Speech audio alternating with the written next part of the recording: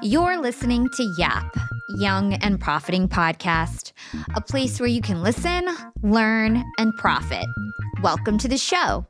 I'm your host, Hala Taha, and on Young and Profiting Podcast, we investigate a new topic each week and interview some of the brightest minds in the world. My goal is to turn their wisdom into actionable advice that you can use in your everyday life, no matter your age, profession, or industry. There's no fluff on this podcast, and that's on purpose. I'm here to uncover value from my guests by doing the proper research and asking the right questions. If you're new to the show, we've chatted with the likes of ex-FBI agents, real estate moguls, self-made billionaires, CEOs, and best-selling authors. Our subject matter ranges from enhancing productivity, how to gain influence, the art of entrepreneurship, and more. If you're smart and like to continually improve yourself, hit the subscribe button because you'll love it here at Young and Profiting Podcast. Hey everyone, you are tuning into a live episode of YAP, Young and Profiting Podcast. I'm your host, Hala Taha, and today we're joined by Carrie Bohlig and Craig Clickner to discuss how to build a side hustle that empowers you to live your life your way. This is especially important in today's world. Me and so many others I know have found a way to quit our full-time jobs by means of a side hustle. I started my podcast, Young and Profiting, as a side hustle a little over 3 years ago, and I launched a second side hustle, Yap Media, last year, and I was able to quit my corporate job at Disney Streaming Services this past February. Young and Profiting Podcast is now frequently ranked as a #1 educational podcast. I'm pulling in 5 figures in ad and sponsorship revenue every single month. My agency has 20 high-profile clients, 65 employees. We've made almost $2 million in our first year. And like I said, I've turned this side hustle into a full-time hustle. It's been super rewarding, but it took a ton of sacrifices, overcoming countless rejections, lots of early mornings and late nights. And I know my 2 guests on stage know a thing or two about the pitfalls and peaks of starting a side hustle as well. So I'm super excited for this conversation because it's one that I'm an expert on as well. I've done it twice, and I'm super excited to talk to you guys today. So joining us on stage is Carrie and Craig, husband and wife duo who wrote the book, So You Want to Start a Side Hustle, Build a Business That Empowers You to Live Your Life Your Way. They have several successful businesses that include Tandem Consulting, ClickGlobal, ClickGlobal, Tandem Writing, and Tandem Giving. And they also host a podcast together called Tandem Talks. In their 20s and 30s, they achieved the primary goal of stepping away from corporate America, and they made their side hustles their main hustles. And now they consider themselves to be full-time parents and entrepreneurs. And today they speak all over the world. They have multiple passive revenue streams, and they spend their time with their kids, their wife, and having a nonprofit. So welcome to the stage, Carrie and Craig. Happy to have you guys here. Hello, Hala. Thank you so much. We're excited to be here, and it's one of our favorite topics to talk about. So we'll enjoy diving in with you. Yes, it's going to be awesome. So here's how it's going to work. I'm going to have a guided interview for the first 45 minutes. I think a bunch of my podcaster friends will probably end up showing up, maybe asking questions themselves. And then the last half hour or 20 minutes or so, we'll have people from the stage, from the audience, come up and ask their questions. So if you're in the audience and you have a question, raise your hand, put your question in your bio, and then we're going to pull you up on stage. If you guys want to come in during the conversation, during the interview, that's fine too. As long as you have your question in the bio and it's relevant, I'll bring you up on stage and you can ask it. So let's kick it off with a softball question to Carrie and Craig. In your 20s and 30s, you both achieved your goal of stepping away from corporate America. Now you guys are full-time entrepreneurs. I'd love for you guys to summarize your journey, your side hustle journey, how you ended up making your side hustle your full-time hustle. And why don't we kick it off with Carrie and then we'll go to Craig. Yeah, no, for me, I had never really thought about building a business. It wasn't until I was about to graduate from college where I realized that adage of go to school, get a good job, live happily ever after just wasn't really the right recipe for our generation. So I just got pretty open-minded. I had quite a few friends who were doing well in corporate America who had graduated ahead of me, but even the ones who had good jobs were still struggling financially. And so I got pretty active networking, actually. And that is one of my best suggestions for anybody that wants to make power moves, whether it's entrepreneurially or more in a traditional career, is to get busy meeting people.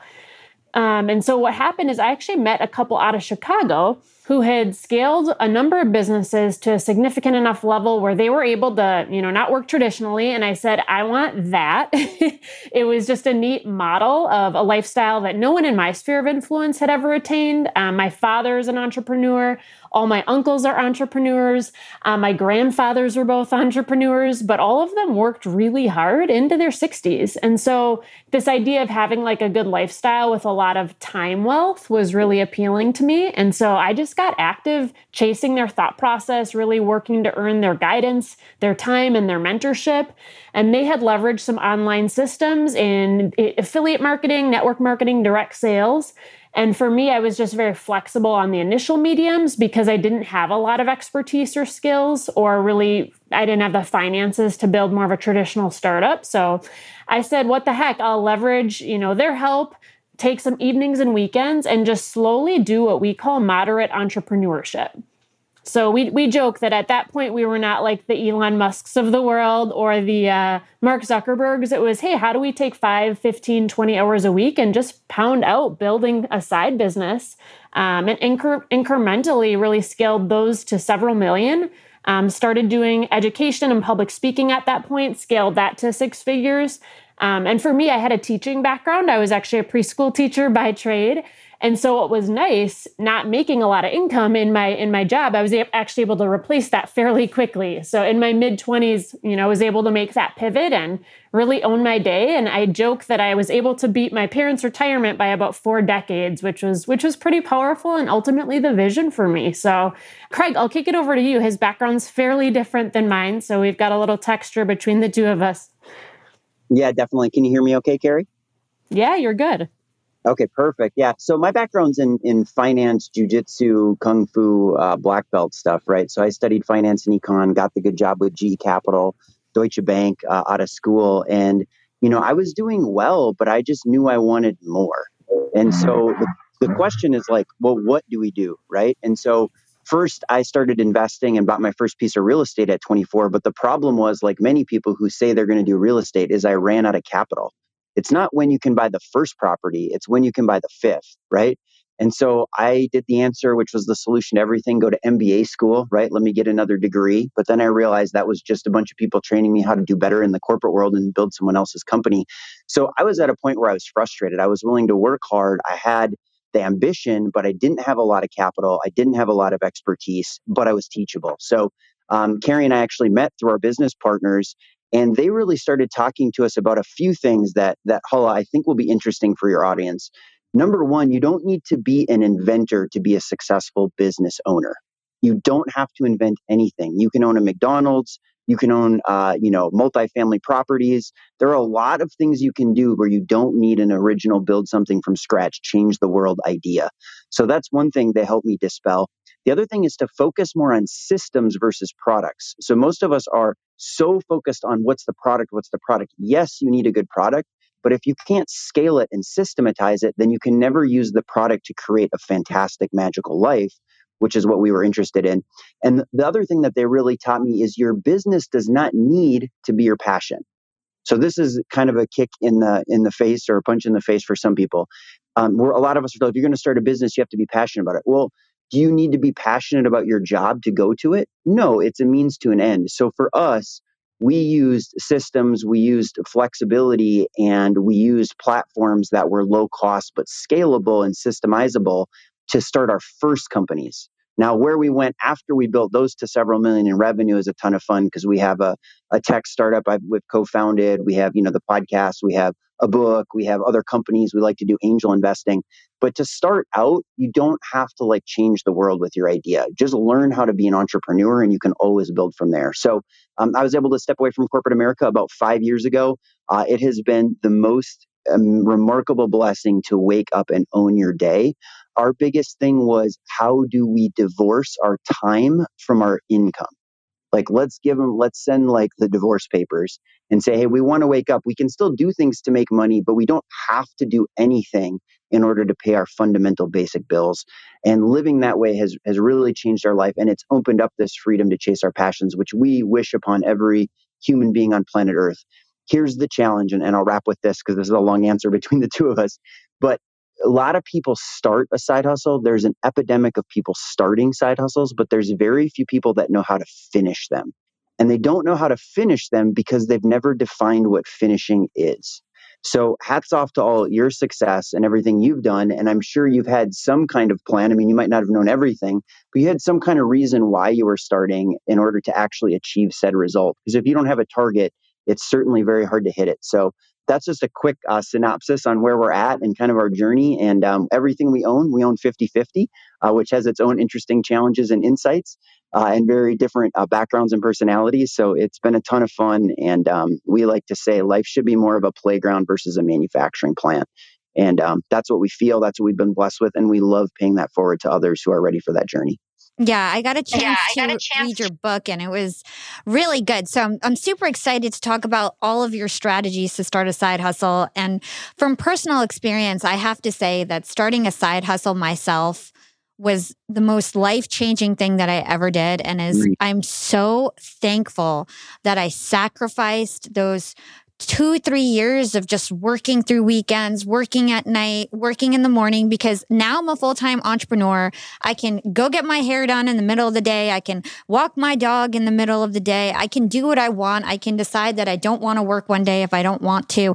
It is the ultimate level of freedom when you're an entrepreneur. And I work really hard still, but nobody is dictating my life. And I feel like that freedom is something that is just amazing. And I was stuck in corporate for so many years.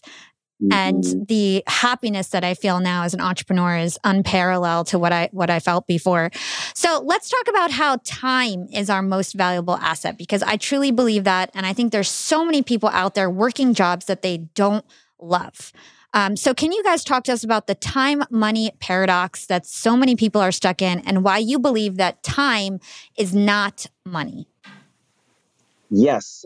So people say time is money. Well, that is wrong, because they're two different concepts in two different worlds, two different definitions. They are interrelated. And that's where people get confused. But the reality is we can make money, lose it. We can make it back. We cannot do that with our life. And so ultimately, time is more valuable. And to trade something more valuable for something less valuable is not great business. Now, we've done it, hence the idea of a side hustle, right? Because we weren't the born Elon Musk, like entrepreneur attached on my forehead. We're probably less entrepreneurial than you are, like, quite frankly, by natural default. But we realized we had to get out of that game. And so the only way you can get out of that game is to build asset, ongoing, passive, progressive passive income, something in that bucket that moves you in that direction. And if you read Kiyosaki, he talks about is people go from the E quadrant to the SE, self-employed, but they never learn how to make that transition to like build systems, have employees, and build a big business or big investments that can ultimately buy back their time. Because if you create enough passive income, as you know, you can not have to work if you don't want to. And for us, that was the dream, that was the vision, that was the goal. And that's what we were able to accomplish. But again, that's because that's what our goal was. Where a lot of people, I think, they just want to start a side hustle or a business, grow it, look really sexy, look really cool, make a lot of money, but then they just end up with a life in chaos rather than a life that they actually have control over. So if you know that on the front end, you're much more likely to strike the iron. So, Carrie, do you want to add anything on top of that? Yeah, the only thing that I would add is this idea of being busy really trips a lot of people up. And I think at 22, I thought I was busy. I really did. Now having a couple kids and all the other businesses and nonprofit, I feel like busy has a totally different concept in my life. But the idea for me was, even though I felt busy, leveraging a side hustle really as a reason, like taking the whole time excuse or time barrier as actually the reason to build something, because my life was only going to get busier. The more responsibility that I had in a career over time, the more I took on my plate. If I didn't do something about being busy and really harness that, it was really going to be more of a long-term issue for me. So I think that would be one suggestion for anybody listening in. And also just, to Craig's point, figuring out how business owners think about time and thinking ROI. How do I create return on investment on my time versus just thinking very linear? You go to work for 40 hours, you get paid for 40 hours, or you go for 50 hours and get paid for 40, even worse. And, and in my early phases too, I think the reality for me is I didn't have a lot of capital, but I had a ton of sweat equity I could invest. I had time that was like really on my side as a young entrepreneur. So just realizing what my assets actually were and really putting them to work was probably one of the smartest things that I did. So yeah, that's super interesting. I totally agree with everything you guys are saying. So let's back it up a little bit. Let's give people some context. A lot of us have heard of side hustle. It's a super hot word. Everybody talks about having a side hustle, and it means making money alongside your main form of employment or income. And so I know you guys have a little twist in terms of what you define side hustles as. So why don't you guys give your definition of what a side hustle is? Yeah, absolutely. I think when a lot of people think of making a little extra money, we would just consider that or label that as gig work or temp work or shift work. And this is not like the universal definition, but we want to create a breakage or a splinter here so that people really realize in their mind what they're doing. Because if you just want to freelance, you're good at your career, you're in marketing, you're in social media, you just want to freelance and make a little extra cash, that's great. Like you could technically call that a side hustle, but we would call it more gig work. We consider a side hustle something that could be built and scaled into a big business. And that's just the way we've defined it so that people, when we're talking to folks and when we're speaking in the book, people understand that there's a bigger picture, a bigger vision at play. And it doesn't have to be huge. I mean, you don't have to want to build $1 billion business, but at least be able to scale to a point where you can start to buy back your life. That's really what we define as a side hustle. So thanks for allowing us to do that here today. Yeah, of course. Okay, so when it comes to side hustles and deciding what side hustle to start, how can you tell if your side hustle is a good idea? What are the ways that you guys suggest that we test our idea or try to understand if there's demand for our side hustle and if it's scalable? I'll take that one. So here's a couple of things I think about. And I'm a former commercial banker, so I've seen a lot of businesses, like a lot. I've seen the guts of a lot of businesses, and many business owners make money and are wealthy, but they're broke in other areas of their life. And so we can talk about this maybe, but we talk about having a good life set. So there's everybody talking about mindset, which is like your way of thinking, but we define life set as your way of living, right? And so what you want to do when you start to think about side hustle options is, number one, think about what is your goal. Okay, that's first off. Secondly, where most people make a mistake when they go to learn a foreign language or a sport, you don't go to Google, right? You just don't. You go to an association or other people who are successful in that arena. So one of our biggest recommendations we can make, and again, we're sort of flipping the equation a little bit. We're saying instead of focusing on the what, why don't you focus on your life vision? How do you want to live? What's important to you? What kind of person do you want to be? Which sounds a little hoity-toity, but it's actually really important. Okay. When you start to visualize that, now instead of jumping to, well, what am I going to do? What am I going to do? Who do you know who's already successful? It's so simple and it's so overlooked by most entrepreneurs and business owners because they think they have to go it alone. We can't tell you how many people we know who are business owners, are trying to be successful, quote unquote, entrepreneurs. And I'm like, great, who are you mentoring with? What multimillionaires do you know? What successful entrepreneurs do you associate with? And the answer is like, oh, well, my buddies are excited. It's like, that's a terrible plan. That's like me trying to learn French because I'm Googling it or reading a book. Like, no, go and associate. So that would be the first layer, okay? The second layer then is to start to look at what's practical for you, meaning quit trying to get into a game that you can't afford a ticket or aren't willing to borrow the money to get a ticket. You want to go into commercial real estate or be an angel investor? Awesome. Where's your $1 million, right? Or are you willing to borrow that and go high on leverage, right? If the answer is no and no, stop pretending and let's start looking at opportunities that you could actually engage in, like, building a social media community, podcasting, right? Direct sales, buying a small franchise, right? So there are plenty of opportunities. So the first thing is like, what is my capital, right? What is my time frame? What am I trying to accomplish? And then start to look at some other things like, what kind of risk am I willing to take? What's my current expertise? right? If you're a CPA, obviously starting a CPA firm or becoming a consultant makes a lot of sense. It may or may not be your best vehicle, but at least it's an option. So start to take inventory of those basic type fundamental things. And we have, a basic worksheet or a matrix where you can start to quantify and rate different business opportunities and look at them like, hey, do I want to be a real estate agent or do I want to leverage my time and own a real estate agency? Those are two completely different universes, right? And so a lot of people are just thinking agent, sell, make extra cash. And my thinking would be, no, build an agency because then you can have a lifestyle and have a bunch of agents that you oversee. So those would be just a couple things. And then lastly, I'll kick it over to Carrie, is systems. So don't think just product. Think, how do I systematize this? Can I scale it? And can I automate it? Because that's what's going to yield a lot of lifestyle. I'll pass over to Carrie and I'll let her field the next question first.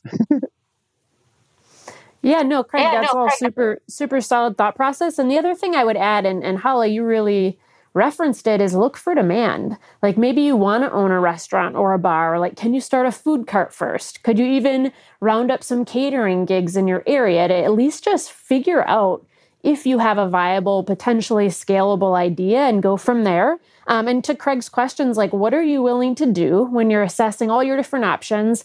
Certain side hustles are going to require a different amount of work in certain areas. Some are going to require a lot more, outbound sales, other maybe more social media based.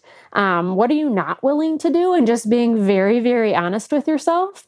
I feel like if you're not willing to do work on evenings and weekends, that's usually a really good indication that a side hustle is not a great option for somebody. Assuming that you work full time during the day, more traditional hours, that's kind of the time you have left over to build something supplementary. So being candid and real, are you willing to travel? Are you willing to learn a new suite of skills outside of your industry? And that's where we really do like to nudge people a little bit to think a lot broader than just what their current gig is. A lot of people really anchor their identity in their career path. So it's like, I am engineer, I am logical. But we really just believe people are so much more dynamic than that. So being open-minded and very flexible on the what is my best suggestion. And then lastly, not serial business hopping.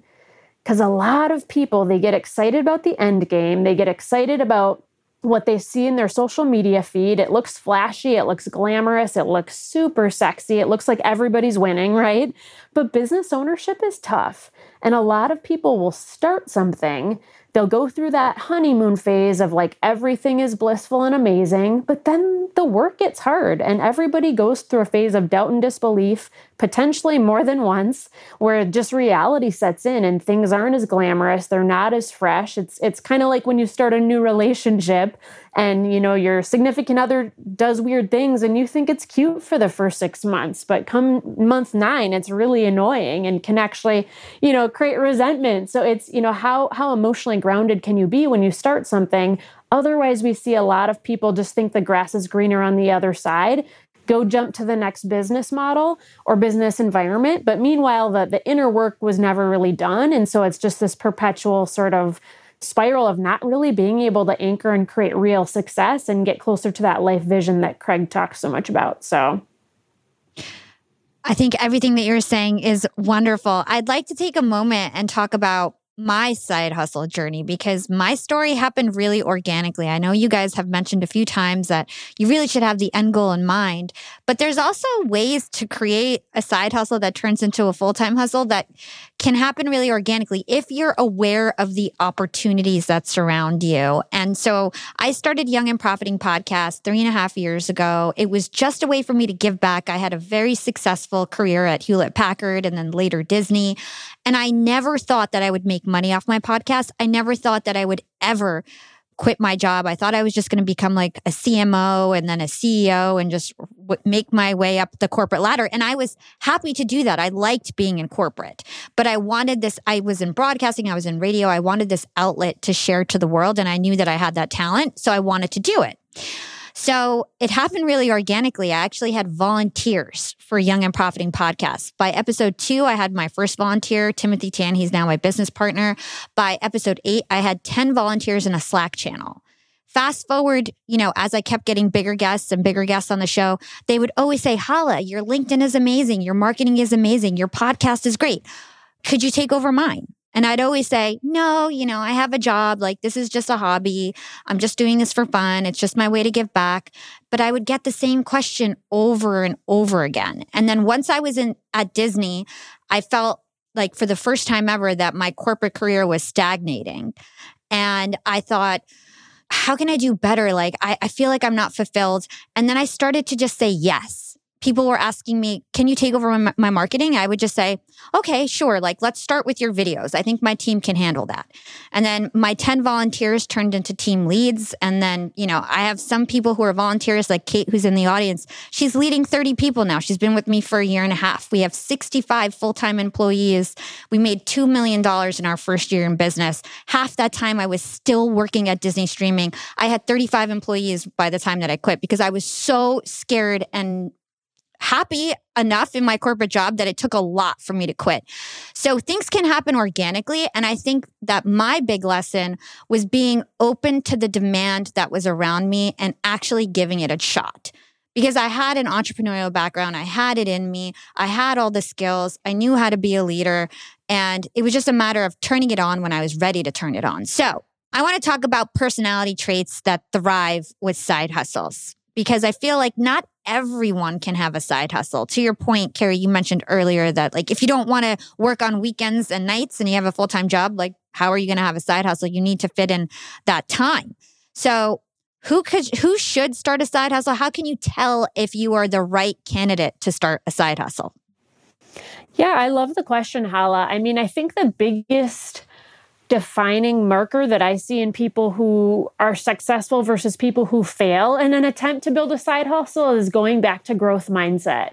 The book by Carol Dweck does a remarkable job of outlining what that is, but somebody who's like kind of like a dog on a bone. Like even if the bone is buried really, really deep, they like rise to the occasion and actually really enjoy being challenged because entrepreneurship will challenge people daily. Even you talking about your story, Hala, which I love, hearing you outline that live. It's so BA. But I'm sure even just rising to the occasion of the demand challenged you in so many different ways and being receptive to change. And a lot of people talk about change. Most self-help or leadership development books are about change, but I would say very few people actually do the hard manual work of creating change in their life. And so I would say those would be two very big markers, as well as just adaptability. I think if this last year and a half has taught us anything, is that being adaptable and being willing to pivot, staying innovative and really being willing to be on the fringe of your competency is really valuable. And especially as industries are changing and AI and technology, just being resilient, but also open to just like changing with the trends as need be and really staying current, I think is important. So Craig, from your side, what would you say? Yeah, I would add on top of that, I mean, IQ and EQ are a big deal. They're talked about a lot, but we talk about this as AQ, and that is your adaptability quotient. So if you're in a job and you're comfortable and you're happy and you like it, you don't need to like follow this bandwagon and this procession off the cliff of like building a side hustle. Like there's no need, like just be happy.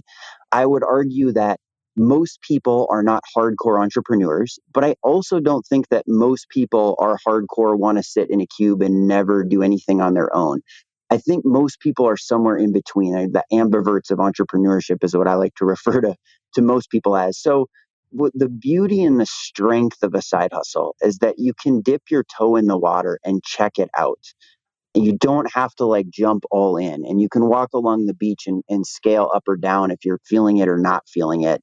So I think the question is, what do you want? What's valuable to you?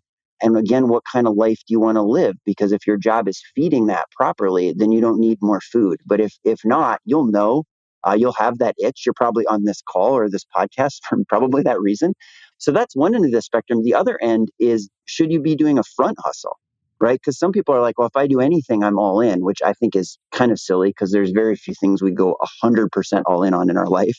But the reality is a lot of people say, well, I need to really do this restaurant and borrow 300 grand and go for it. And Carrie mentioned this earlier, but dude, start a food cart first. Like make sure you actually like cooking all the time, right? Or you want to oversee the sous chefs and oversee cooking or, do the catering. So I think a side hustle gives people the opportunity to poke and play around, and they might find I think some people find they don't like it. It's too uncomfortable. They're not as growth minded as they thought they were. And that's okay. At least you didn't risk your life savings in order to get there. So I would say those are a couple things to just keep in mind on whether a side hustle is for you or not. What's up, Yap Fam? Being an entrepreneur and working remotely definitely has its perks. And I know a lot of you listening in are in the same boat as me. But do you really take advantage of being able to work from anywhere? I know I typically don't, but thankfully this past holiday, I finally decided to make use of my work flexibility for the first time ever. My boyfriend and I decided to pack up and leave to the West Coast to spend an entire month working from home in the sun. We got a super cute bungalow in Venice Beach with a fenced backyard. The change in scenery, the fresh air, and the slower pace helped me to inspire some really cool new ideas for my business. And honestly, I'm feeling really refreshed and ready to rock in 2024. And who helped me make these remote work dreams come true? It was Airbnb. And Airbnb has come in clutch for me time and time again. Whether it's finding the perfect Airbnb home for our 3-day annual executive team get-together, or booking a vacation where my extended family can fit all in one place, Airbnb always makes it a great experience. And you know me, I'm always thinking of my latest business venture, and I've been begging my boyfriend to start hosting our place on Airbnb. And finally, we're going to start. So many of my successful friends host on Airbnb, and it's such an amazing way to generate passive income. So to start, we have a plan to start spending more time in Miami, and we'll be hosting our place to earn some extra money when we're back on the East Coast. 2024 goals, and I'll keep you updated. A lot of people don't realize that they might have an Airbnb right under their own noses. I was pretty surprised myself. You can Airbnb your place or spare room even if you're out of town for just a few days or weeks. You could do what I did and work remotely somewhere else and Airbnb your place to fund your trip. Your home might be worth more than you think. Find out how much at airbnb.com/host. That's airbnb.com/host to find out how much your home is worth. Young and profiters, it's never been a better time to be an entrepreneur. With inspiration at our fingertips and powerful tools at our disposal, the possibilities are endless. And when it comes to tools that can truly make your business grow, there's one name that always stands out: Shopify. Shopify helps you sell at every stage of your business, from the launch your online shop stage to the real store with the door stage, and even the did we just hit 1 million orders stage? And if you're in that I need to sell more with less stage, Shopify Magic is your AI superpowered sidekick ready to whip up captivating content that converts from blog posts to product descriptions. Not to mention, Shopify also is the home of the best converting checkouts in the game, 36% better than other leading commerce platforms. Shopify turns browsers into buyers. It's no wonder Shopify powers 10% of all e-commerce in the US. And you can sell whatever, whenever with Shopify. Push pleated pants with Shopify's in-person POS system or monetize mindful meditation. I sell my LinkedIn Secrets Masterclass through Shopify, and they've made my life a breeze. It took a couple days to set up my store, and I just get to focus on what I do best, creating great content and marketing my product. So don't stress if you're new to this commerce thing. Shopify's extensive help resources are there to support your success every step of the way. And remember, whatever your stage, businesses that grow with Shopify. Sign up for a $1 per month trial period at shopify.com/profiting, and that's all lowercase. Again, go to shopify.com/profiting to start growing your business today. You can sign up for a $1 per month trial period at shopify.com/profiting. I want to talk to all you employers out there, and let's talk about company culture. At Yap Media, we have a super unique company culture. We are all obsessed with excellence, and we even call ourselves this really cute name, Scrappy Hustlers. We're all Scrappy Hustlers at Yap Media. And my team is growing fast. And hiring is a pain in the butt, especially if you're looking for A players that are going to roll up their sleeves. But luckily, when it comes to hiring, I no longer feel overwhelmed by the search for the perfect candidate. Because I use Indeed, the ultimate hiring platform. Indeed's matching engine always presents me with a pool of high-quality candidates that match my job description to a T. If you're tired of drowning in your hiring pool, Indeed is here to rescue you. You can use Indeed for scheduling, screening, and messaging your candidates, making the entire hiring process a breeze. And Indeed doesn't just help you hire faster. 93% of employers agree that Indeed delivers the highest quality matches compared to other job sites, according to a recent Indeed survey. I've hired some of my best employees at Indeed, some of my best scrappy hustlers. With over 140 million qualifications and preferences analyzed every day, Indeed is constantly learning from your hiring preferences. So the more you use Indeed, the better it gets at actually hiring your perfect match. Join the ranks of more than 3.5 million businesses worldwide that have already chosen Indeed to hire great talent. And listeners of this show will get a $75 sponsored job credit to get your jobs more visibility at Indeed.com/profiting. Just go to Indeed.com/profiting right now to support our show by saying you heard about Indeed on this podcast. Indeed.com/profiting. Terms and conditions apply. Need to hire? You need Indeed. Yeah, 100%. I think that is great advice. So let's talk about employers who believe that side hustles will actually hurt performance of their employees on the job. So they believe that anybody who has a side hustle is going to perform poorly at work. Let's debunk that myth. Carrie or Craig, who wants to kick it off? Yeah, I can speak to that. I think it's a reasonable concern. If someone is paying you for full-time work, I think it is really important to put a box around that and really perform and do good work. John Travolta, I heard a podcast by him, and he just kept reiterating his life mantra is do good work. And I really believe in that. So work to compartmentalize. But from my perspective, if you go into the jungle, as Ray Dalio calls it, i.e. entrepreneurship, you're going to have to learn a lot of new skills. If you have to develop leadership, better communication skills, better networking, stronger confidence overall, that's all going to bleed back into your career if you're doing it right. So compartmentalize the time factor, but let your skills and your growth become so fluid that your employer is nothing but impressed at how you're leveling up and taking more ownership in your career. And, I think the interesting thing is once you actually own your own show, you all of a sudden start to relate and understand your employer that much more. You also start to understand and relate what they want out of their employees because you're in their shoes to some extent and you're in your own, side hustle. So I actually think it's a really solid, duality if you do it well.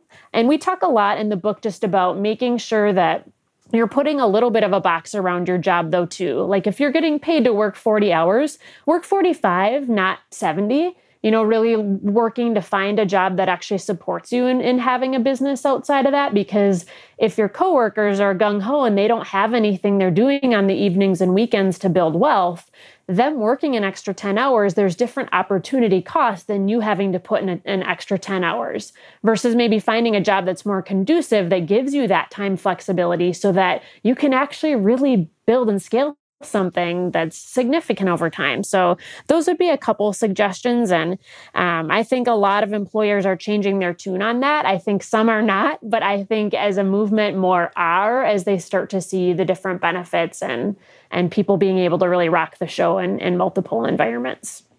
Yeah. And I'd love to just add one piece here and then I'll kick it over to Craig. I would say that having a side hustle gives you new knowledge that you wouldn't learn at your company. Like institutional knowledge is a real thing. I remember being at Hewlett Packard for 4 or 5 years and I learned everything that the company had to offer. But once I started my podcast, I started learning all these new things. I had to get involved with social media. I had to get involved with learning how to podcast. I had better interview skills and all these things you wouldn't realize could help you so much in your day job. You can apply skills in a different way and do better at your job, in fact. So Craig, I'd love to hear what you have to say about this. Yeah, I really just want to echo that. I mean, GE and Deutsche Bank paid a lot of money for me to go to trainings, right? And as soon as I started side hustling, I started learning how to public speak and communicate and sell.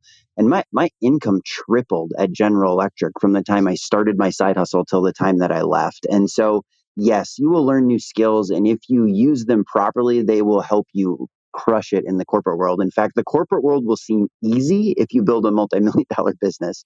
It'll really feel like a joke. The other thing that I just want to say really fast is that most people are so focused on like their specific niche skill that they don't have an opportunity to develop those other skills. And so they spend their whole life telling themselves, I'm an analytic, I'm a CPA. And it's like, you might be the best public speaker in the world. You just never had an environment to like harness that and encourage it. And you just don't know it. And so building a side hustle absolutely pushes us. Last thing is, when you own a company, you have to own the results. And I'm sure you feel this all the time. It's like now you've got 65 full-time employees. Like you're on the hook. You need to get the ball over the goal line. And when I learned how to own my projects or my portfolios in the corporate world, my bosses loved it because it was like bottom line, they knew Craig was going to get the job done. Craig was going to deliver because I learned that mindset of ownership because I had a side hustle in my own business. So I think those skills and mindset are invaluable and you should be learning them anyway. They can absolutely help you back in the job front. Amazing. Thank you for dropping those value bombs. And with that, I want to talk about the steps to start a side hustle. Is there a typical timeline or trajectory when it comes to a side hustle? Craig and Carrie, let us know. I guess I'll field that one first there. No, the answer is no. I mean, yes, there's probably a mean or an average, but like what you did is absolutely remarkable. You scaled quite quickly and really took things to the next level very fast. I mean, for us, after about 4 or 5 years, we had $1 million revenuing company. And then after probably 10 years, we were at 3 million. So that's good quality scaling, but it wasn't like nuts out of the gates, like blow your mind in terms of growth, right? So a little bit has to do with how much time are you willing to put in? When do you want to flip the switch off your day job, right? What industry are you operating in? Because now, I mean, we can get in the game in commercial real estate and yeah, we can make pretty good money, but that's because we're leveraging the current capital we have. I think probably a lot of folks on this call, or maybe most side hustlers, might not already be an angel investor. So in that case, you're going to have to build with sweat equity. And the question becomes, how hard are you willing to work? Because some people, I think, Hala, you can relate to this. There's like an entitlement mentality over success. You can have an entitlement mentality over starting a business, but you don't get the entitlement mentality over building $1 million or multi-million-dollar company. And it takes a lot of work. So 3 hours a week? Okay, great. 100 hours a week? Okay, great. 200 hours a week? I mean, how bad do you want it and where do you want to go? So I hate to put too much of a time frame on it. I will echo what Carrie was talking about before, that there will be a honeymoon phase and there will be a doubt and disbelief phase. And through that, you will hit a steady growth phase if you're good and you're consistent and you learn and you grow and you make appropriate changes. So I would just say be prepared for those phases. That's really important. Carrie, do you want to add anything on that? Otherwise, Hala, this might be a good one for you to toss in on too. I'd love to hear your perspective after Carrie weighs in. Yeah, one section on the book that Craig really pioneered was the different phases. So it'd be kind of fun, actually, Craig, to hear you speak to that. But, initially people are typically very underpaid. They tend to get a lot of crap from loved ones or people who don't understand their vision.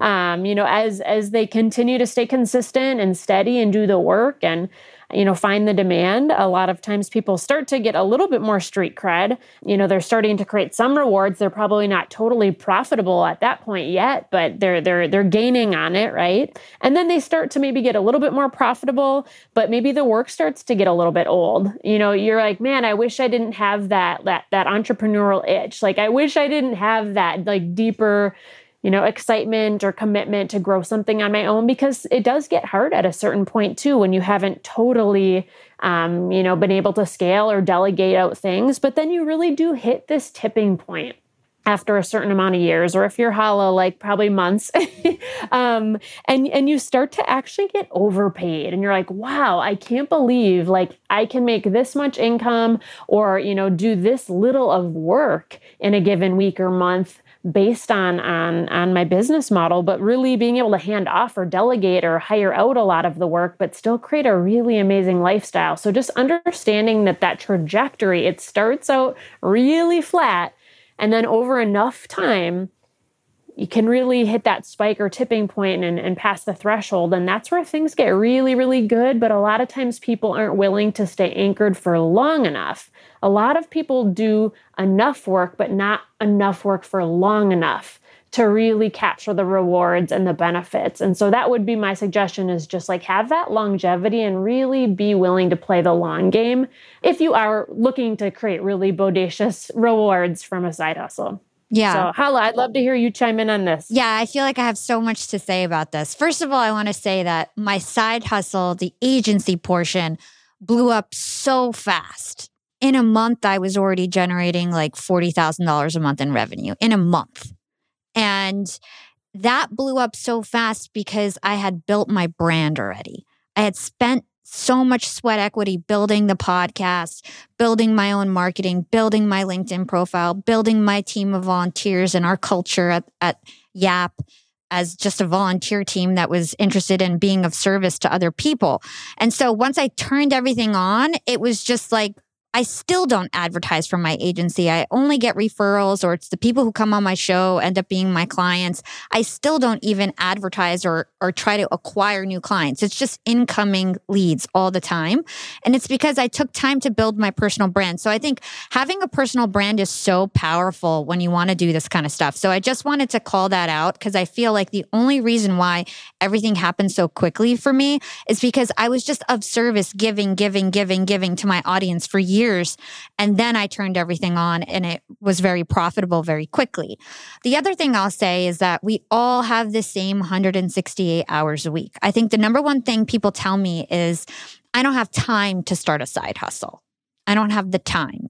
I was running a number one podcast, had an executive career at a corporate job, had a boyfriend that, I had to make dinner for every night, still worked out, and, started my agency. We all have the same amount of time. Of course, if you have children, that will take up a lot of time, but there's so much unproductive time that is on your calendar. Be real with yourself. If you're saying you don't have the time, are you watching TV? I didn't watch TV for 3 years, literally. I didn't even turn on the TV.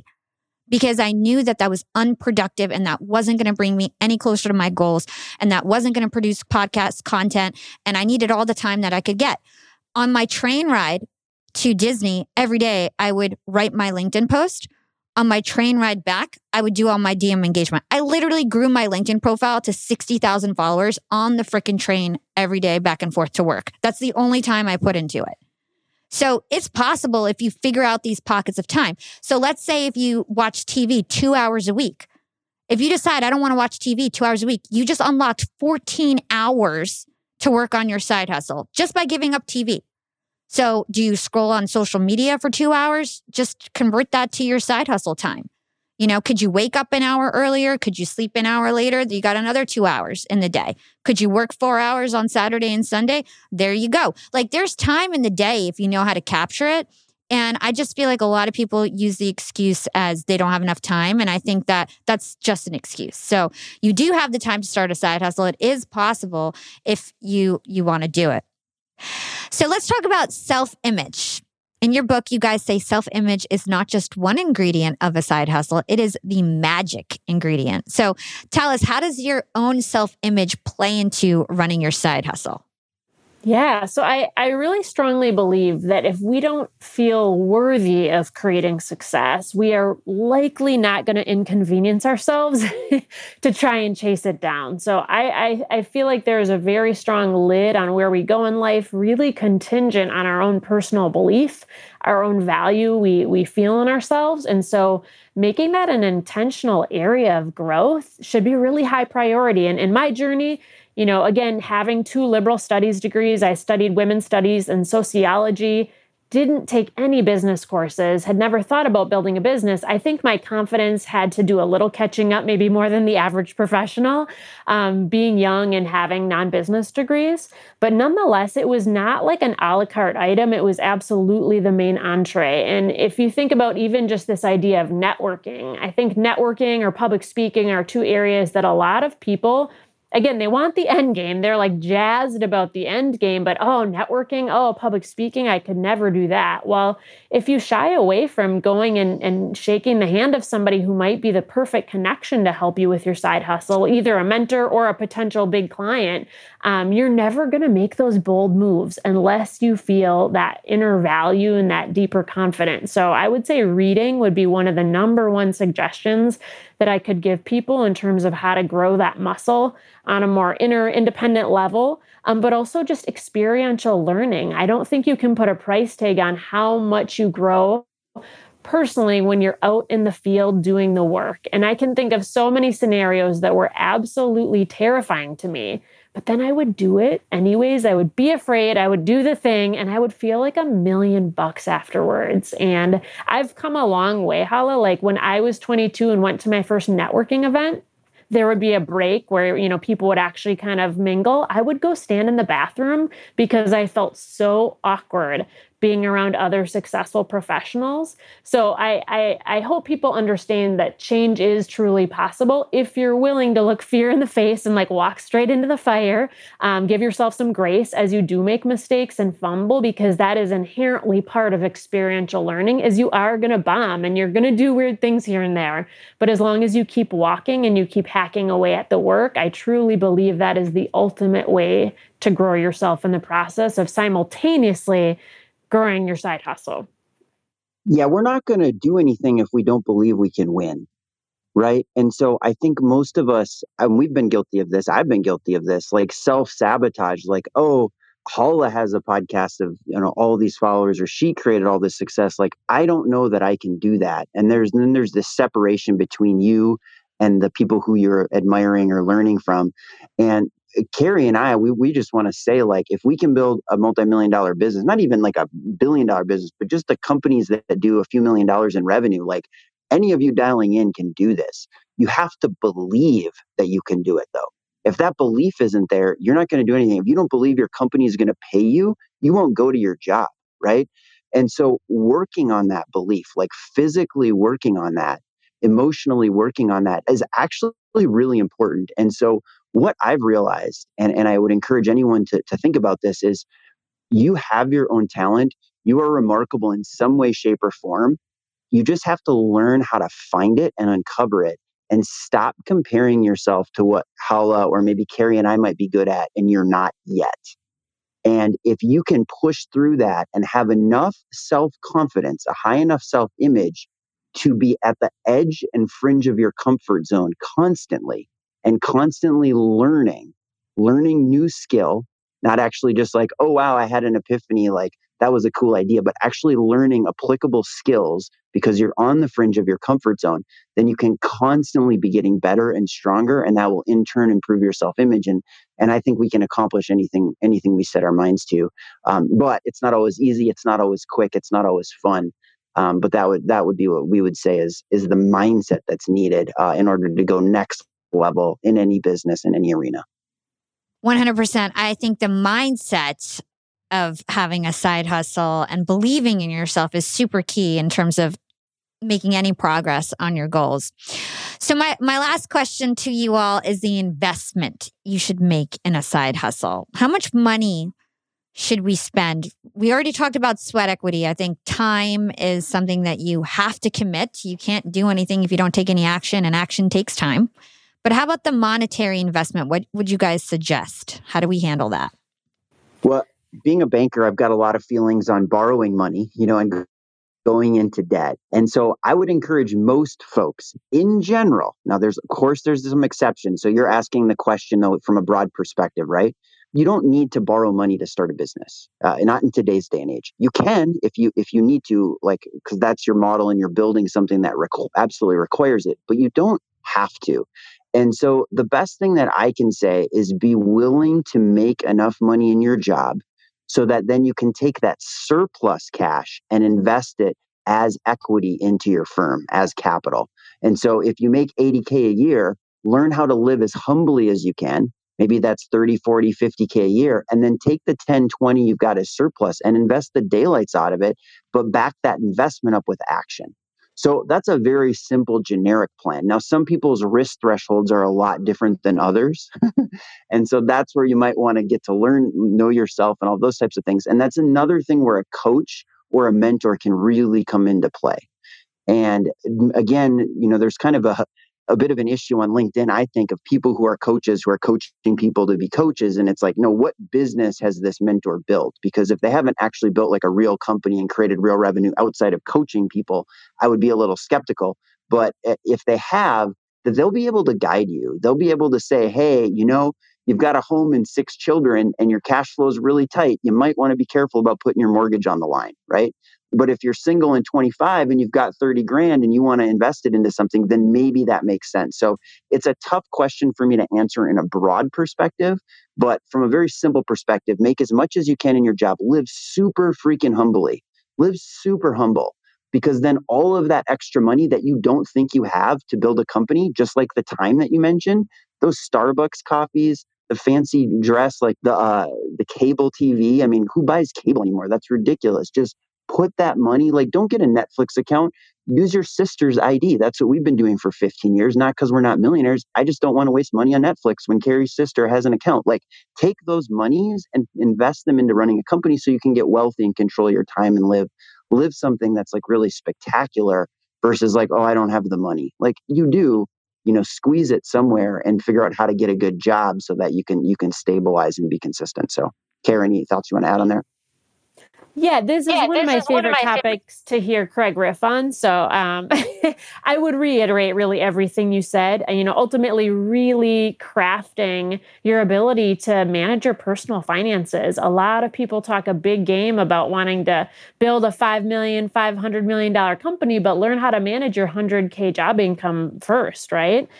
Because a lot of that sets a precedent for even being able to create seed money. And earlier, Hala, we talked about, your side hustle skills and confidence are going to actually help you in your career. Don't be afraid to level up in your career and increase your salary too. Learn how to negotiate for a higher salary, or go into another industry that's going to pay you better, because the more income you can save and simultaneously invest into the right places, it's going to likely help you scale more quickly. And then don't be afraid to make changes.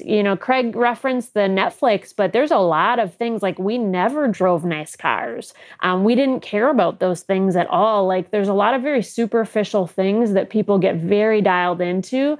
And I think that's actually where a lot of people's confidence comes from, is more of the superficial stuff. And we were just really willing to roll our sleeves up, do the nitty-gritty work and not worry about all like the flash. And I think that helped us develop a lot more investable money to actually scale more quickly. Books by Dave Ramsey are amazing for helping instill the right thought process. The other aspect would be making sure you're investing into the right places in your business, because maybe you do need to pay $1,000 to have good branding photos taken. Maybe you don't yet. Maybe that can wait 90 days, right? Like there's all these different questions I think people should be asking themselves on, is this an urgent expense? Is it non-negotiable? If so, does it need to be done right now? Or can I belabor it a little bit, just really figuring out what are the most important areas to put your money, because I'm guessing it is finite. And so treating it as like a very precious source so that you can amplify the heck out of it. And Craig, you spoke to mentorship, but man, find a good coach who can give you the bleacher view, help you with the fiscal side of things, especially if that's not an expertise, because it wasn't for me. So having people like Craig and our coaches has been just a total blessing for me to grow in that way. So yeah, I have some things to add here too. So what I would say is don't be afraid to start small. I had no investment. I built everything organically. I started out with interns and volunteers who worked for free because they were just aligned with the mission. So I just would recruit them. I would train them. The trade was I'll teach you things so you can get a job. And I'll give you a recommendation if you work for free for me. So they helped me scale. They got to learn new skills. Many of them are still with me. Some of them went on and got jobs because I taught them, how to copyright or how to make a video or whatever it was. So don't be afraid to start small and be resourceful. The other thing is think about outsourcing. I had a lot of workers in the Philippines at first where for full-time salaries are under $1,000 a month. And that really enabled us to scale really fast because all of a sudden, instead of paying $5,000 a month for one employee, I could get 5 employees for the same amount. So looking at your opportunities in this global landscape, are there ways to outsource? And partners, business partners. I mean, I had my first business partner by episode 2, Timothy Tan, and he was like the tech guy, the finance guy. That just enabled me to focus on content and culture and all the things that I was good at. So I think being resourceful and teaming up with people, finding the right collaborators is super key. And then I think in terms of dipping your toes into the business and making sure that it can make money before you go invest a whole lot into it. So before you go get a website, I didn't have a website for my agency until like 3 months ago. It's like, don't worry about the website. Don't worry about the logo. Can you sell this thing to your contacts that you already have? If you can't sell it to 3 people who are in your network without doing any paid ads, then it's not in demand and you don't have a good business case. So who do you know that will buy from you? Can you test this out? Can you do a pilot for someone? My first job for the agency, I was doing Heather Monahan's videos for like $600 a month. And because I had her name and I was doing her videos and she liked it, then I took over all her social media. Then my next client was a 20-something K retainer. The next client, and it's because we were proven, we knew how to do it. But I started small so I could get my feet wet and so I could figure it out. I didn't just like take on that 20K client, huge client right away. I made sure that I had systems and processes and I was able to handle my $600 a month client first. So I think not being afraid to start small and realizing that starting small, in my opinion, is the best way to do it. It's the less risky way to do it. And if you can prove it out and build it over time, it can scale very quickly. Just because you start slowly and small doesn't mean it can't scale very quickly if you do it right. Young and profiters, I've got a fun fact for you. Did you know that by 2030, over 85% of the jobs that will exist haven't even been invented yet? And that's why we need to acquire new skills and stay relevant and adaptable. By embracing lifelong learning, we can future-proof our careers and our businesses. That's why you've got to check out Economist Education. Economist Education provides online executive education courses tailor-made for professionals just like us, crafted by The Economist's own editors and special experts.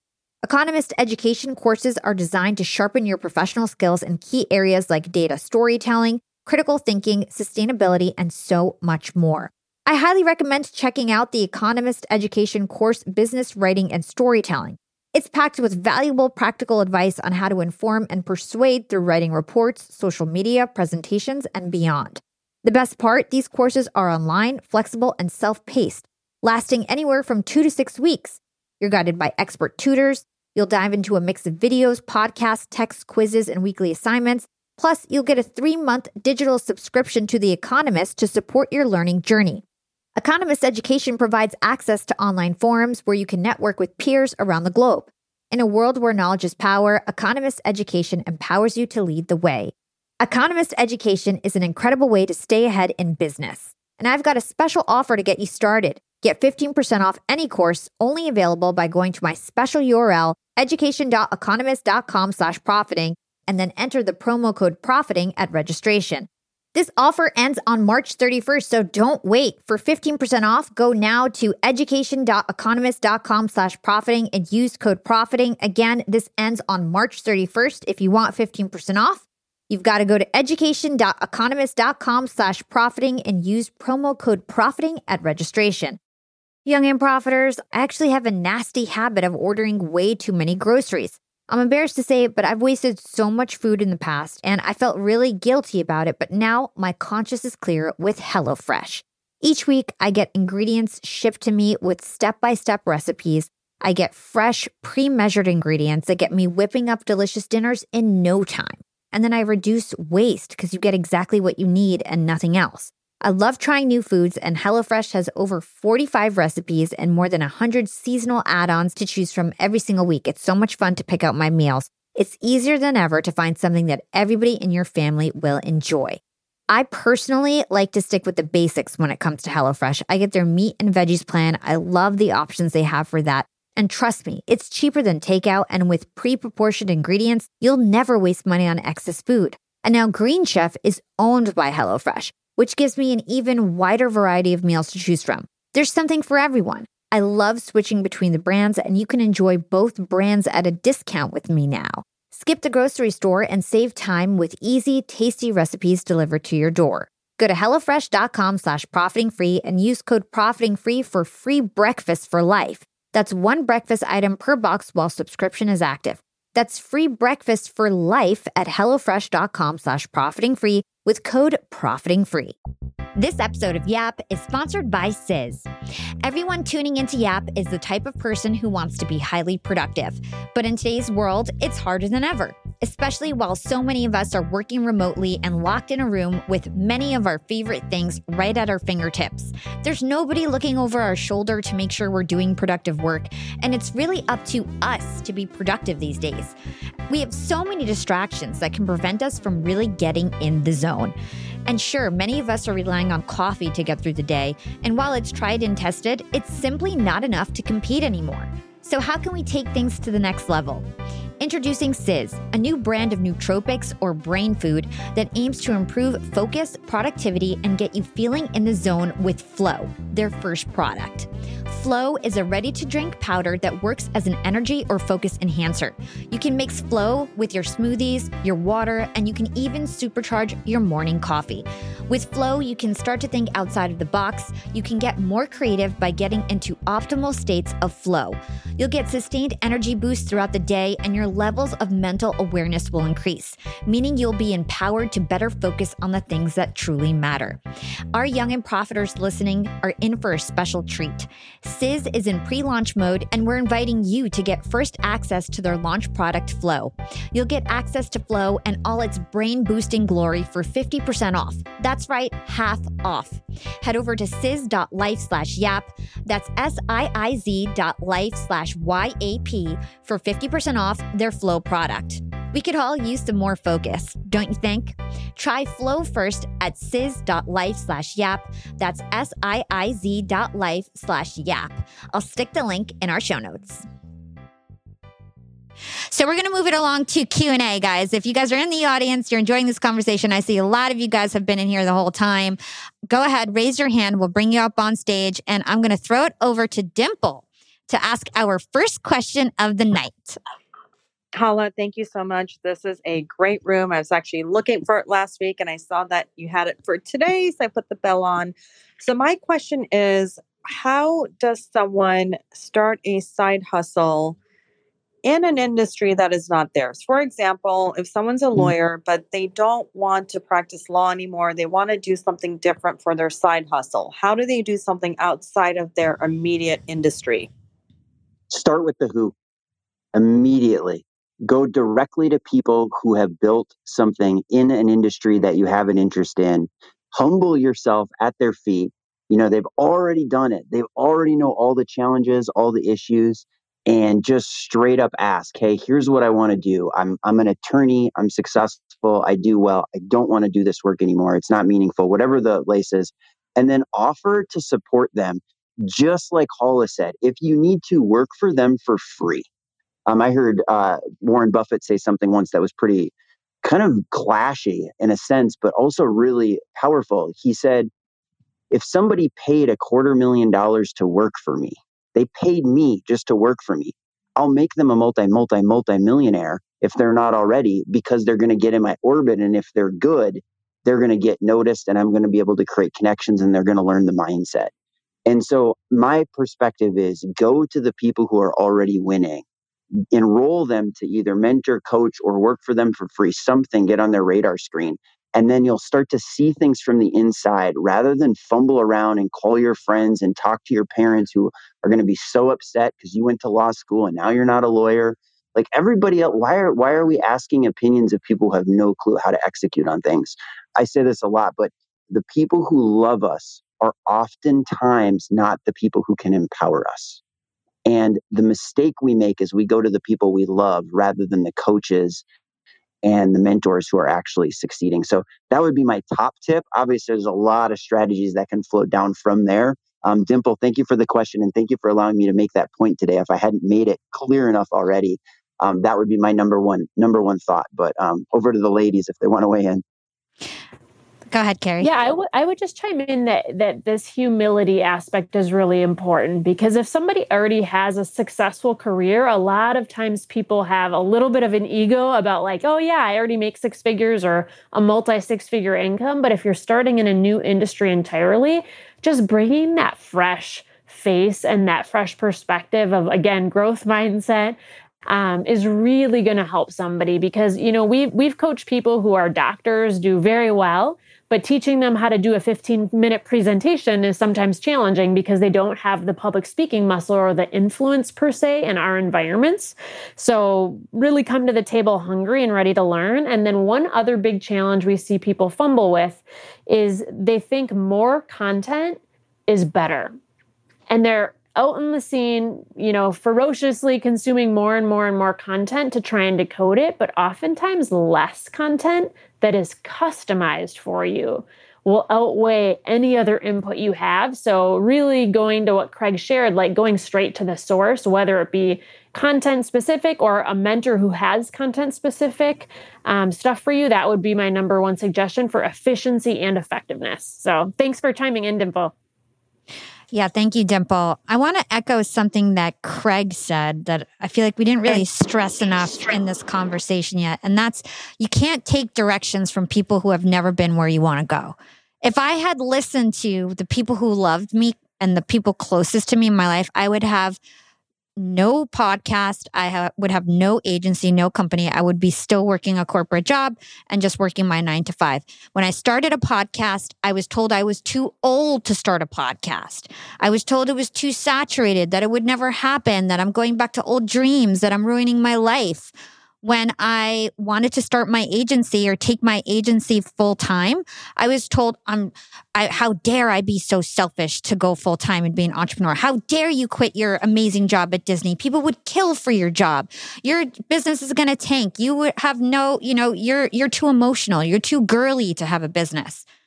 If I had listened to all this, I would have never had any of this success. And so I was strong enough to listen to myself and know what I had inside of me, and listen to my business partners and listen to my mentors like Heather Monahan, who has done the things that I want to do, and not listen to the people who actually love me the most. Because sometimes people love you so much that they're talking from their insecurities and they're not actually putting themselves in your shoes. And nobody knows what you're capable of except for yourself. So always remember that.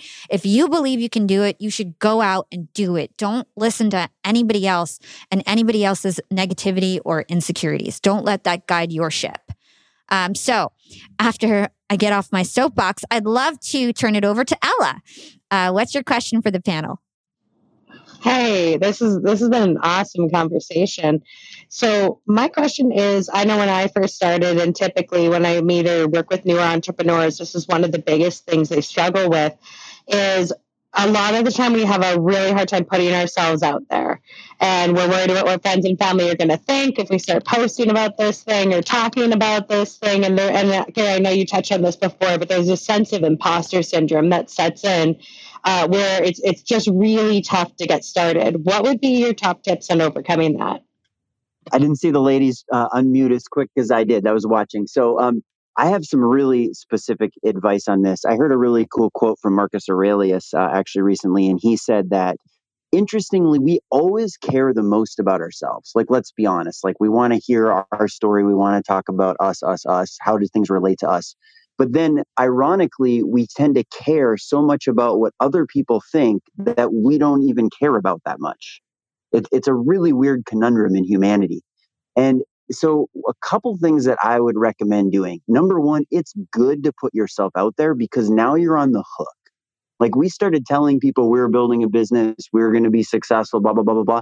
Like, that was good accountability for me, because it was like, now I cannot slack. Like, if I tell my wife, Carrie's amazing about like eating super clean. Like, if I tell Carrie I'm not going to eat gluten for like 2 weeks, I'm done. Like, I just can't eat it because I don't want to go back on my word, right? So that can be a good thing. The next thing, in terms of the imposter syndrome, stop trying to pretend what you're not, right? So if you've never done XYZ, don't say you've done it. say what you know you can do, and then also price accordingly, right? So we have some people that have started businesses that have essentially offered us services for free or straight up for free because they knew if they did a good job and they provided a service, we would refer them to other businesses. And that's now led them to a successful career doing XYZ, right? And so you don't have to be an imposter at all. You might start out just like Hala said, you might start out light on investment. You might also start light on charging. So two mistakes we see: people try to charge too much when they don't have any clients or they don't have any credibility. Or the other issue is they start to grow and then they don't increase their prices because they're not growing their self-image as their client base grows and they actually build credibility. Now, if you're coming into the game and you have like a super deep like marketing expertise and you know for a fact you're going to provide crazy value, you can charge accordingly. But if you're just getting in the game of marketing, like you need to price appropriately and then speak what you can do and be super honest with your clients. Clients love that. Like, hey, look, I haven't done XYZ, but I know I can do ZQP and I know I'll work twice as hard and I'll deliver the bottom line for you. In the end, you're going to feel a lot of value. And if I don't, like, I'll give you some of your money back or whatever it is. We've had people sell that to us and it's worked beautifully. And over time, we can grow them and help them grow their business and vice versa and create a really great long-term relationship. So those are a couple thoughts at the top of my mind. Yeah, I love this question, Ella. So thanks for teeing it up. One of my best examples of overcoming imposter syndrome is from an old school movie called What About Bob with Bill Murray. You may or may have not seen it. That's okay. You don't need to watch it. But ultimately, he's at like a beautiful lake house. He gets on a sailboat for the first time in his entire life. He's like strapped onto the sailboat and he's screaming to the people on the shore, "I'm sailing. I'm a sailor. I sail." He's just totally owning it in real time. And I feel that way about entrepreneurship or really anything, like even us writing a book. There was definitely some imposter syndrome that creeped in there in different moments, and just realizing this idea of experiential learning again. In my first year as a business owner, I felt a little bit like an imposter until I started out networking. I actually started to go shake hands. I actually went out and started to run appointments with people. Even if they weren't successful appointments, there was still a huge part of my brain that activated and was like, look at me, like I'm out doing it. And that in itself really helped change my identity and change the way I thought about myself, which ultimately has a huge reflection in how other people, started to see me too. And so realizing that, your self-image and your identity are very closely intertwined and that they're not fixed. We all have the opportunity to do a rebrand. And like I was a total party animal, like had way too much fun in college. None of my peers would have ever looked at me and thought, wow, there's like a really sharp entrepreneur. So I had to like be fluid and change things and shift things and grow myself in that way. And by doing the work, that really created like a much stronger alignment with who I was and the vision that I was chasing. And oftentimes I would also say, if you feel like, oh man, a lot of these people are judging me or my, old friends don't believe in me, they might not, but a lot of times that's actually just our own insecurity creeping up and we're really displacing it on other people. A lot of people think about us less than we really think they do. We tend to be very egocentric in that sense. So, not worrying about that. And if other people didn't have an alternative for me, I really wasn't going to sweat. Like if they didn't have an alternative that was better than the entrepreneurial path I was on with my coaches, I wasn't really open to their advice anyways. And in so many ways, I sought out to be the influencer versus the influencee. And that actually helped me compartmentalize a lot of the inputs and the noise I was getting from the outside world. So learn how to like turn the volume up on the right people, mute, or definitely turn the volume down at least on people that are hurting your journey and not like supporting it. Life's too short to invest into people who aren't supporting you in some capacity. Ooh, this is getting juicy and really good. Great job, Craig and Carrie. The one thing I'll add about imposter syndrome, I can't remember who told me this, but it stuck with me since they told me it. And that's imposter syndrome is a vocabulary problem. That's all it is. Imposter syndrome is not understanding exactly what's going on in the room. You're not understanding all the words, all the acronyms. And what I would say is just study, learn, read books. Somebody spent months, years researching for whatever book on the topic that you're trying to learn, you can, have such great ROI on your time if you read a book, because that person spent months, days, weeks, writing this, and you get to, read it in 10 hours and absorb all that information. And then any words that you don't understand, write them down, write down the definitions, go Google them. If you're in a meeting and you hear a word and you don't understand what it is, write it down, go look at it later, and start to really understand all the words that are in the industry that you're trying to enter. And once you start learning and becoming an expert yourself and learning the actual words, that feeling of imposter syndrome is going to go away, because you'll know how to converse and communicate with your peers and talk about that topic, and you won't feel like you're an imposter anymore. So I really feel like imposter syndrome, a lot of the times, especially if you're like entering a new job or something like that, it's mostly a definition problem. So Ella, I hope that helps. Do you have any follow-up questions for us? No, that was awesome. I always love hearing people's take on this. So thank you. Thanks, Ella. All right, Dr. Assam, you're up next. What is the question for the panel? Oh, hello, everybody. Thank you for having me on the stage. So I have initiated and started a startup, small business based on technology and innovation, and all authenticated by science and evidence. This is for functional food. So we are trying to move people from having chemical medicine to herbal formulations. Adding this, I have unique for herbal formulation for diabetes, cardiovascular dysfunction, fatty liver, and diabetes and obesity, and diabetes as well.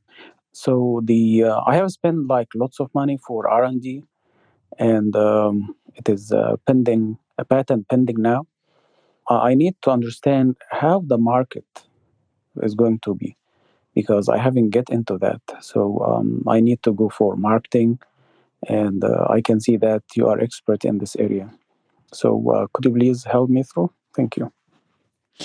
So could you get more specific with your question? What do you mean? Like, what question do you have about? That's a very broad question. Unless Craig and Carrie, you feel. So I have covered all the aspects, every stage, like R&D, the production, and the protection, which is patent pending.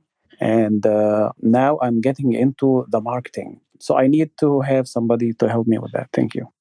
Okay, what I was going to suggest, and then I'll pass it over to Craig. I would suggest you want to figure out where your target audience lives. I don't know enough about your product to know exactly, what distribution channels you should use, whether it's direct to consumer off your website or through Amazon. But in terms of your marketing, you need to figure out where your customers are hanging out online. So what is your target avatar of a customer? Where are they hanging out online? And then build your presence on one or two platforms. I think my biggest piece of advice is not to go super wide. Go narrow and deep. Don't be on every single social media platform. Pick one where you think your target audience is most active. See where your competitors are thriving. See where your competitors are being active online. And then copy that. Take strategies from everybody and then make it your own. Craig, I'd love to hear what you have to say. Yeah. Actually, I'm going to make a pretty specific recommendation on this, and I can't say that I'll be 100% correct, but I'm feeling very confident in it. Dr. Assam, I would recommend a partner. Do you own your business 100%? Are you 100% proprietor? You have a few minority partners? Yeah, it's 100%. Yeah. So that would be my recommendation for you. And here's why. I don't know you well enough, so you can run this up against your own life experience, but you're probably more the technician. I'm sure you're very intelligent. Obviously, you're a doctor of some kind, unless that happens to be your first name, which would be unique. So you're probably really brilliant and smart in the specific product and why that product is amazing. But you probably need a partner like a Hala, quite frankly, who can come in and say like, wow, I believe in this product. I have 20% ownership or 30% ownership. Let's grow this sucker. And they can actually take that aspect of the business and just absolutely annihilate it. And then you can focus on what you're good at, just like we talked about earlier in terms of having partnerships. And so my guess would be you trying to own 100% of this and hiring an employee is going to be very expensive and they're not going to be vested. But if you find someone who's really good at marketing just by nature, they love sales, they love to talk, and they want to create like a slogan and they want to put you out there, make them a partner. Don't make them a vendor. And I think that that will really change the nature of your business. Every business needs three good things. It needs the technician, right? The person, like the person, the salesperson, and then like the actual operator or the finance person, depending on how you look at it. So in your case, usually one we're good at, one we're okay, and one we really suck at. And so it's important to start to offset that and offset your strengths with other people's weaknesses and vice versa. So that's offset your weaknesses with other people's strengths. Anyways, I was a little worried there, but I would make that recommendation fairly strong for you just based on the way you're communicating right now and probably your technical background. If you ping me on the side, I can try to be a little more specific or open a door for you. But if you can't get people in the orbit like a Hala as an example, offer them equity and you will get an eyebrow raise if you've built a truly good product. Hope that helps. I think that I was clapping, by the way, Craig. I wasn't trying to rush you when you speed tap. That's a clap on Clubhouse because you were brilliant, and I think that is excellent advice for Dr. Sam. Honestly, I think that is your best route to go. Just like Craig said, just by the way you asked that question, it means that you probably need somebody to be an expert in this space and really take it to the next level with you. Yeah, these 5 products they can have a great impact on people's health with respect to like fatty liver, diabetes, obesity, and cardiovascular disease. I believe this is going to be a multi-million dollars, but it needs marketing. And as you mentioned, I'm a scientist, PhD. I focus on laboratories and R&D and production and prototypes. And I have been trained for that. But with respect to marketing, so I haven't got into that. So I agree with you. If someone would join me as a partner, because I'm the only owner, so I believe it's going to work very nice. There's 100 people here in the room. So if anybody wants to partner up with Dr. Sam, go ahead, tap that follow sign, follow him on Instagram, DM him if you want to hear more about his product. And I hope that you get some Clubhouse magic tonight. We're going to move it over to the next question. Dino, what is your question for the panel? Thank you, ladies and gentlemen. I have 2-part questions. First one is, you talk about I need more clarification. How do you scan human roadblocks and bumps, as well as professional jealous people from any project? Second part, me and my wife, we both on a fixed income, and we are worried about the syndrome of 3 Fs: fear, failure, and fall. We want to start a business, but we don't want to leave our jobs. So, in recommendation, please. I was waiting. I keep jumping in first, so I was going to say if someone else wants to, go for it, but you didn't unmute. So we articulated some of this before, Dino or Dino. I'm not sure the pronunciation, but don't go all in. Keep your day job, but start to play around in the area of whatever it is you want to do. Right? So start small, as Hala said, and build up over time. Get a couple clients, build on top of that, and then you won't have to invest thousands. You don't have to quit your day jobs. This idea I don't do anything is one of the stupidest things I've ever heard. Even Olympic athletes still go to their parents' Christmas party. They probably maybe watch a movie once in a while, and they're Olympic athletes. Like, everybody has a side hustle of some kind, even if it's not making money. So just think about, how do I dip my toe in the water and move forward? I didn't fully understand the fear and all the different acronyms you were using there, but I think going slowly and a nice slow side hustle will eliminate or mitigate a lot of those concerns that you've got. But you've got to do something. Just theorizing and thinking will not get you anywhere. So you got to take steps, but you don't have to take giant leaps and jump in the middle of the ocean. Just go for a walk on the beach and get your feet wet. I love that. Great advice, Craig. And we're going to take the last question of the night. Frenchie, how can we help you? Hi, everyone. I've been listening for some time. So I am basically on my way to become a new real estate agent. And I have very minimal experience in digital advertising, as my previous job was assisting basically somebody run their ads for a boutique agency. My question is, when you're starting a new side hustle, what are some of the conventional ways, but also less conventional or unconventional and maybe more intuitive ways that you go about really dialing in who you're servicing. Like, say you identify on a breakdown, like, this is my ideal customer, this is what they do, et cetera, et cetera. How do you go about finding them that's maybe more on the intuitive side? Because I know it can change per industry. Hey, Frenchie, great to meet you. And I love the question. Hala really alluded to it earlier, is just really identifying where do those people actually hang out? Are they on social media? Are they more in person at networking events?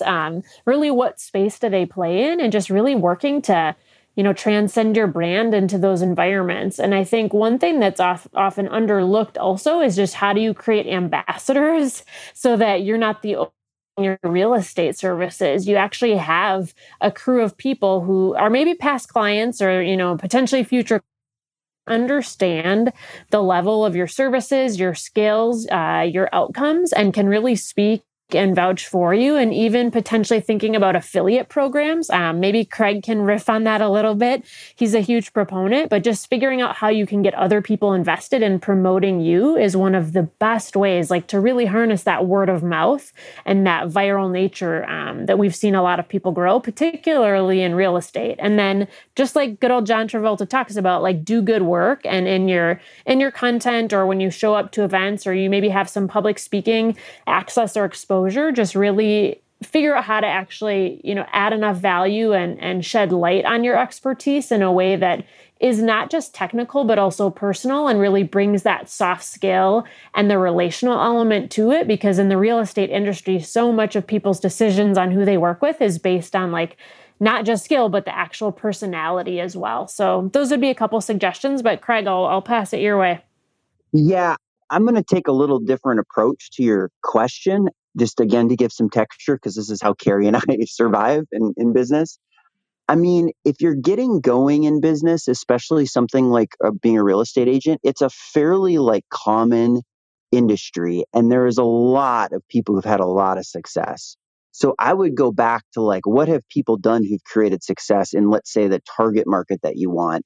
In terms of intuitive, I would shy away from that. And again, this is a different approach, so you may or may not like or appreciate this, but I would say just work your face off and land as many clients as you can and service the daylights out of those clients. And then over time, streamline what your client base might look like. And so, as an example, we have a company we're co-founding in the automation space, and we can service clients anywhere from $1 million to enterprise billion-dollar businesses. We're taking anything right now because we just need to keep the lights on. But we already have a plan how over time we're going to zoom in and focus on specific niche industries and specific size companies. But right now, it's just about learning the skills, developing a rapport, seeing what works, seeing what doesn't, and then harnessing that and getting more specific later. So I think the intuitive feeling part of me says, just go out there and build as many relationships as you possibly can and get crazy. And in terms of affiliates, this is the most underutilized process, I think, in the world of business today. You can pay people a small amount of money to give you leads.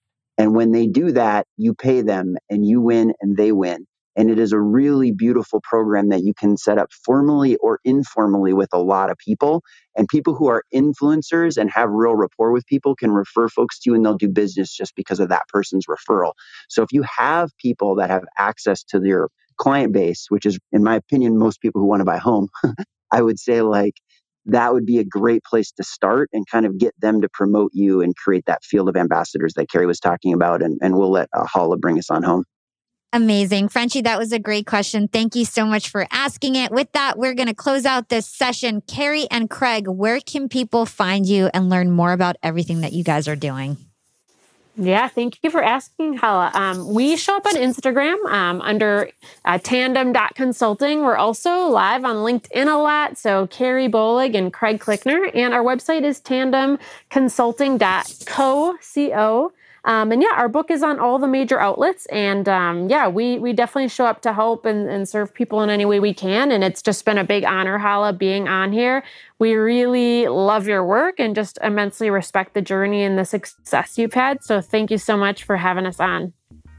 Thanks a ton. It was a blast. Hopefully this was helpful for people. We could do this all night long, literally. Thanks so much. Thank you, guys.